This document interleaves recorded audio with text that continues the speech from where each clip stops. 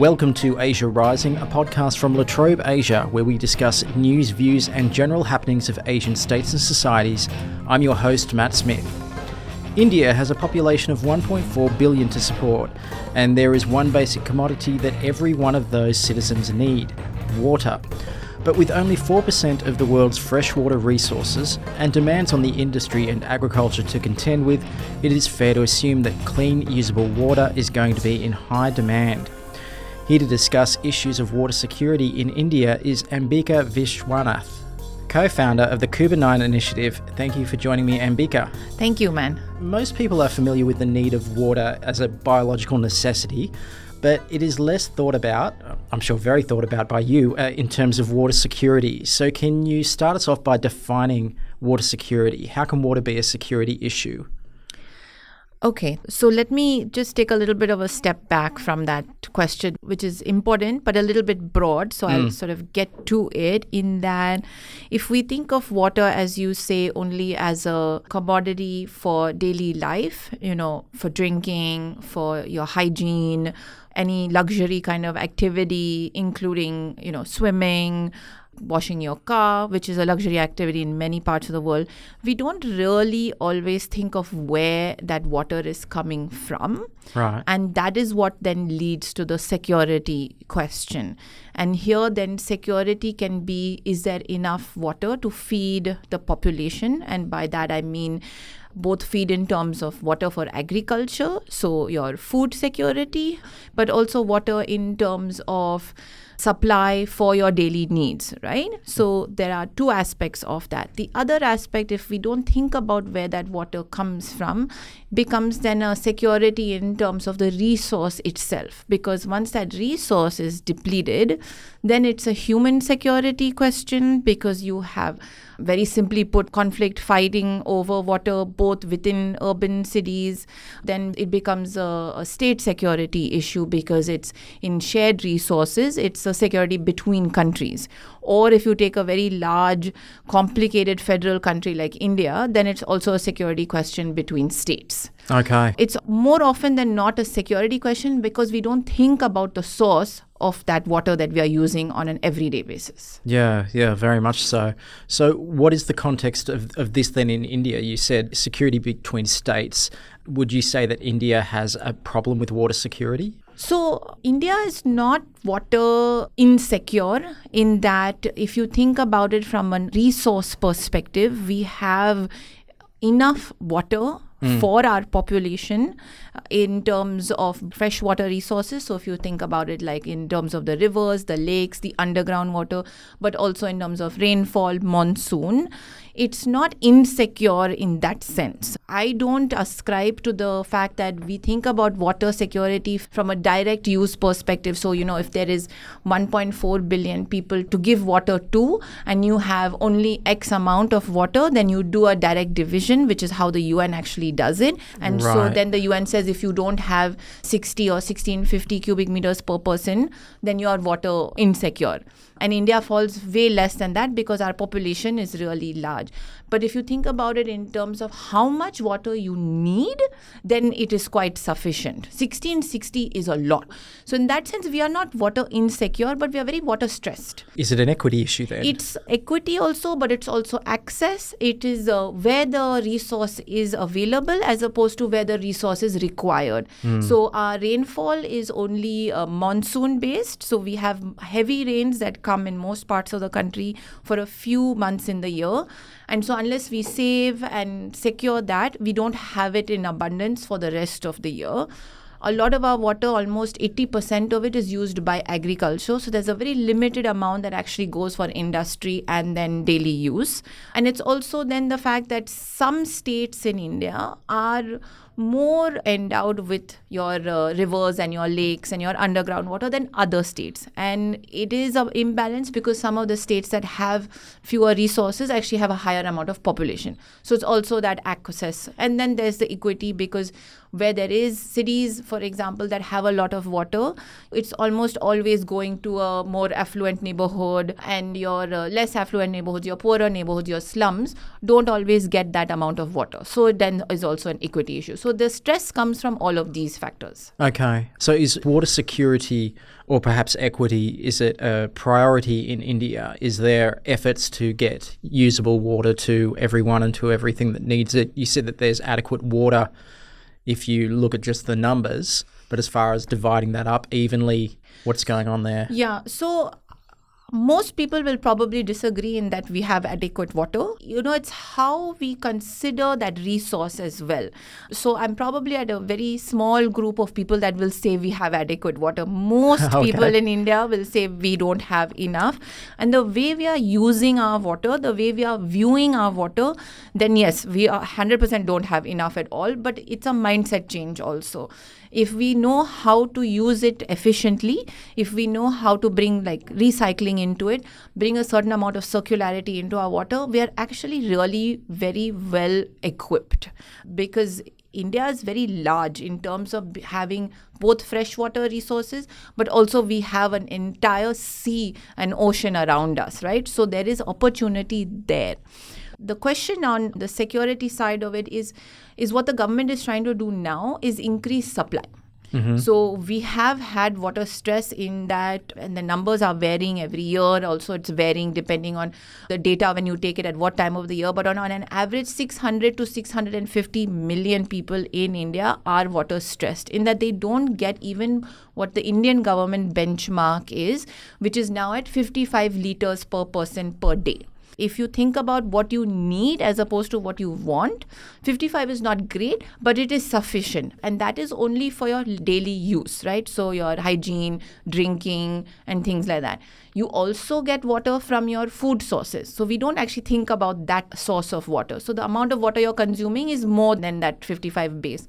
Now, there are cities in India where the average person is using 300 to 400 liters per day, right? So there is that gap. So what the government is trying to do in the last decade or so is to increase supply, an entire piped scheme system across the country. So they are building pipelines so that every single household, whether it's rural, peri-urban or urban, will have a pipe to their house to get clean water. To every house. To every household. Now, at the rural side, the data as of November 2023 is almost 2/3 of the rural households have been equipped with this piping system. Yeah. The urban spaces are a little fewer, but the scheme started first with the rural areas, then is moving to the urban areas.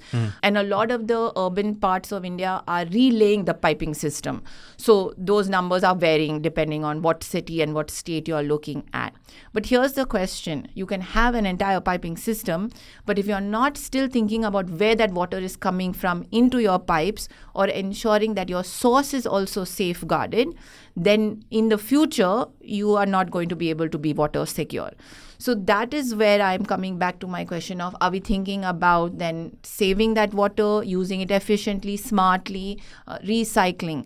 Otherwise, we are just saying, okay, let's build this pipe, let's connect every single household in India to a piping system, supply them with water, and then worry about where that water will come from 10 years later, after 10 years. It's not our problem now. Yeah, right? yeah. So the way we think about security in water has to also be long-term. It's not been so much the case anywhere in the world. Some countries are doing better than India is.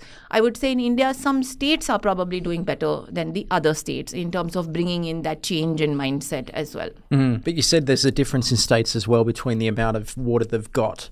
Yes. So what cooperation or anything at all is there going on that level to try and level out the playing field? I gather that states closer to the Himalayas maybe have less of a water problem maybe than the states in the lower regions. Yeah, so you would think this because more water run down the hill.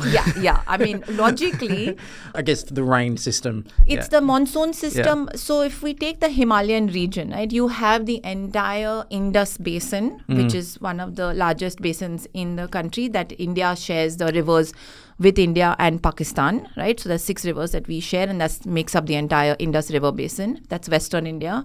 Then on the Himalayan side, we have the Ganga-Brahmaputra Basin, which we then share with all the Himalayan countries, and all of that flows into Bangladesh, into the Bay of Bengal. So all India's northern, northwestern, and northeastern states are full of large river basins and smaller streams and rivers, underground water that feeds into this entire ecosystem. some of these states, they haven't done a very good job of managing their water historically. Now, some of the government schemes in the last couple of decades have worked to improve that. So if you take a state like Uttar Pradesh, for example, or Bihar, where the Ganga River Basin system exists in some of its largest entirety, you will see that the management of the water has become better in terms of quantity. But if you look at it from a quality perspective, then the management of that river is actually not as good. So we are polluting our rivers. That also adds to your water insecurity. So you might have a lot of water, but you can't really use it, or you're spending more money trying to clean up that water because you have polluted your sources. So even though that some of these northern states are fairly well endowed in terms of availability of what kind of resource exists, they are not very smart about how they are using it. Southern states, all the coastal states have very good monsoon. Now, because of climate change, our monsoon patterns are changing, but till date, we have had very good monsoon. We have not been very smart about capturing them. So there are schemes like Catch the Rain, for example, where they are trying to incentivize state governments, but also city governments, and then the common citizen as well. So how do we bring water efficiency, water reuse, recycling, all of that, rainwater harvesting at the community level as well. So that is really helping if you see the coastal states. It's the central part of India that is a little bit, I would say, the worst off in many ways. Gujarat. What incentives can be put into place then when it comes to evening out how the water is used or using it more efficiently in India? What can be done as opposed to what is being done. So what can be done is a lot. Limitless. Yeah. Because so little is being done, the opportunity of what can be done is incredible. But I would say in terms of what is being done, it's still pretty good. We just need to scale it up. So we are doing everything now from community level engagement, which I think is really good because till very recently, India, it was very government subsidy dependent, right? That's the kind of country that we have been since independence. And since the 90s, since the economy liberalized, you have seen much more effort that is being put in from both the community, citizens, but also from the business side, from industry, from the corporate sector. So that dependence on government to deliver everything to you is slowly shifting. There is also a realization that we cannot depend on the government for everything, and we should not, realistically, right? So community level engagement, right? So rainwater harvesting, things at that very small scale that municipalities can implement. Then there is also different programs like working with industry, right? How do you put tariff on industry, some of the biggest users and polluters of water, the steel industry, for example. So the government is working with the steel industry to see how they can be better water users and more efficient water users, because historically steel and other manufacturing companies are like automobiles. Automobile is one of the highest consumers of water. And India's automobile industry is one of the biggest when you look at our large-scale manufacturing industries. So how can we work with these industries to make sure that their efficiency is better? There's incentives and there's tariffs. Also on the government side, on agriculture, we have historically been an agrarian society. Even though we like to think we are this, very modern industrialized society, we are not. We are still fairly agrarian in terms of some of these aspects. Water is still the biggest user. And this is a big tussle because the agrarian community is also a big vote bank. So how do you ensure that they are efficient, but you don't alienate them? Keep their votes. Right? Yes. Yeah. So things like, better drip irrigation systems. We used to have almost 60 to 75% water loss from our piping systems on irrigation. That has reduced to almost less than 30%. So, plugging in those gaps, using sensory data to be able to identify those gaps, you can plug them in sooner. All of that is happening, especially in the large-scale farms. So the small-scale farmers, I think, still have a bit to go, but we have a system in India where small scale farmers don't always have direct access to information, awareness, and then the benefits of coming on board some of these different kinds of schemes. So there is a move in certain states to be able to make that better. I mean, the central government has created a number of schemes, but water is still a state subject in India. The states' governments have to take those schemes and apply them to their states where it makes sense.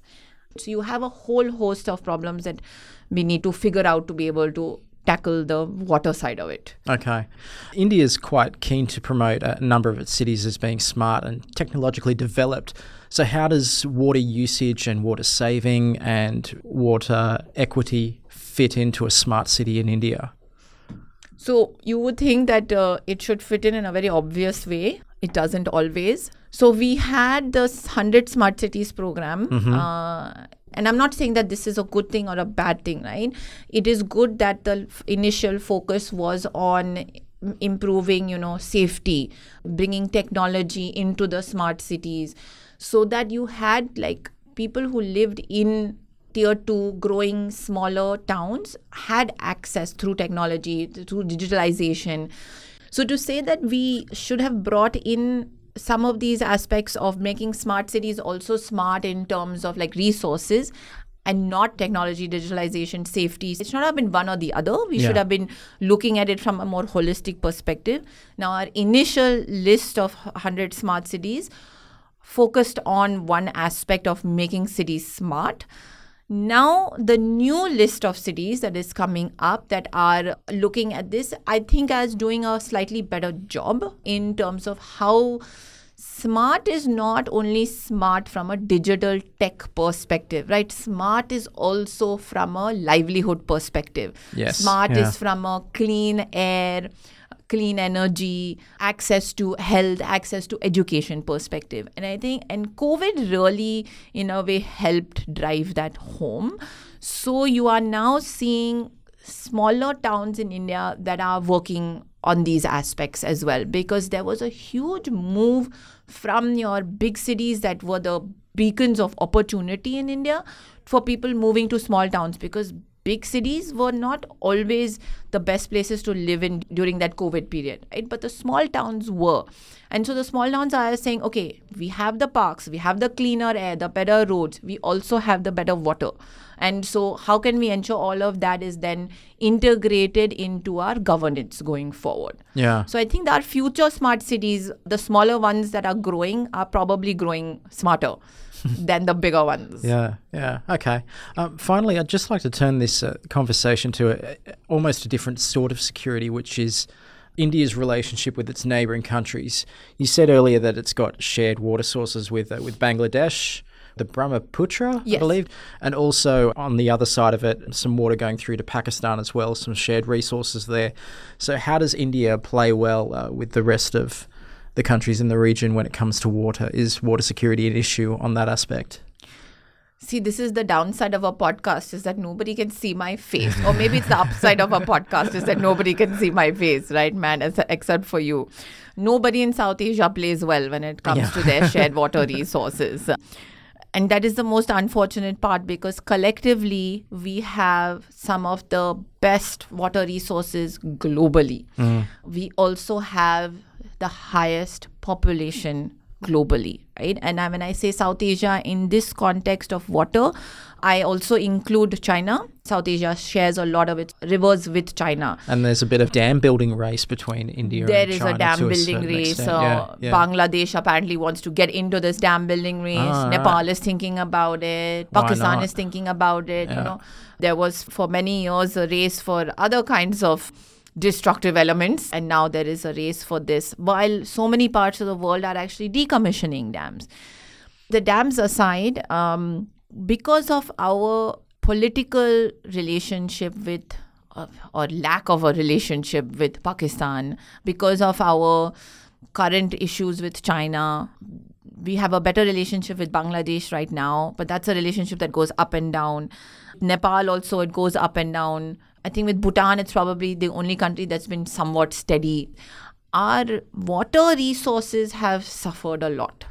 It's not only a problem in terms of like, okay, we need enough water for all these countries to feed their populations, and populations are rising in all of these countries, right? Yeah. But it's also about your energy security. It's about your food security. It's about your health security. And then it's also about your border security. It's about your climate conversation. A lot of the pollution that we see in northern South Asia is related to climate, is also related to water. So if we were to collectively figure out how to manage our water in a much better cooperative fashion, we'll probably be leaders in all of these other areas as well. I mean, I have worked in the water space in South Asia, but also in parts of the Middle East and parts of Africa. I have studied almost every single water basin that is shared by 2 or more countries. Many conflict zones, with the exception of the Middle East, have some sort of cooperation on water or have had some sort of cooperation on water, despite or in spite of the conflict that they might have had in the past. And this is if you look at like Western Africa, like the Senegal River Basin, for example, or Southern Africa, of Latin America. Many of these countries have realized that that resource they need to have some sort of cooperation over, because it's beneficial for a number of cascading risks. Not having that cooperation is much more detrimental. If you look at the Senegal River Basin, there is still any number of tensions between some of those countries that share the river. But the cooperation that they have had on water has remained steadfast. Now, in South Asia, many will say that the Indus Water Treaty, which has survived wars, it has survived numerous tensions, conflict, terrorist activities, very incendiary statements from both sides. In spite of all of that, the treaty has survived, so it's a good bastion of cooperation. Sure, the treaty has survived, but the treaty is 60 plus years old. It needs to be updated. It does not reflect any reality of the water that India and Pakistan share today. It does not reflect the population that has increased, the demand, the changes in climate. So in that sense, I would not say there is much success on that front as well. We have some treaties with other neighbors, but there is nothing substantial. And it's all very bilateral in nature. So we need to ensure that this becomes multilateral for anything to be lasting. Now, there will be many people who will say that we are going to have war over water. And for the last maybe 20 plus years or 30 years, people way smarter than me who've been working on this issue have said that, Third World War over water. I don't necessarily believe that, or I would say I haven't believed it till now. I might not say no with such conviction anymore. Yeah. I don't see it, but ask me again in 5 years. But you could believe it. I could believe that it's possible. Maybe not probable, but possible. Okay. Yeah. All right. That's a very terrible note to end on. It's a heavy note, but we are going to end it there. Ambika Vishwanath, thank you for your time today. Thank you so much, Matt. You've been listening to Asia Rising, a podcast from La Trobe Asia. If you like this podcast, please subscribe or leave a review. You can follow us on LinkedIn or on Twitter. Ambika Vishwanath is at The Idle Thinker and La Trobe Asia is at La Trobe Asia. This podcast was produced at La Trobe University in Melbourne, Australia on the traditional lands of the Wurundjeri people. I'm Matt Smith and thanks for listening.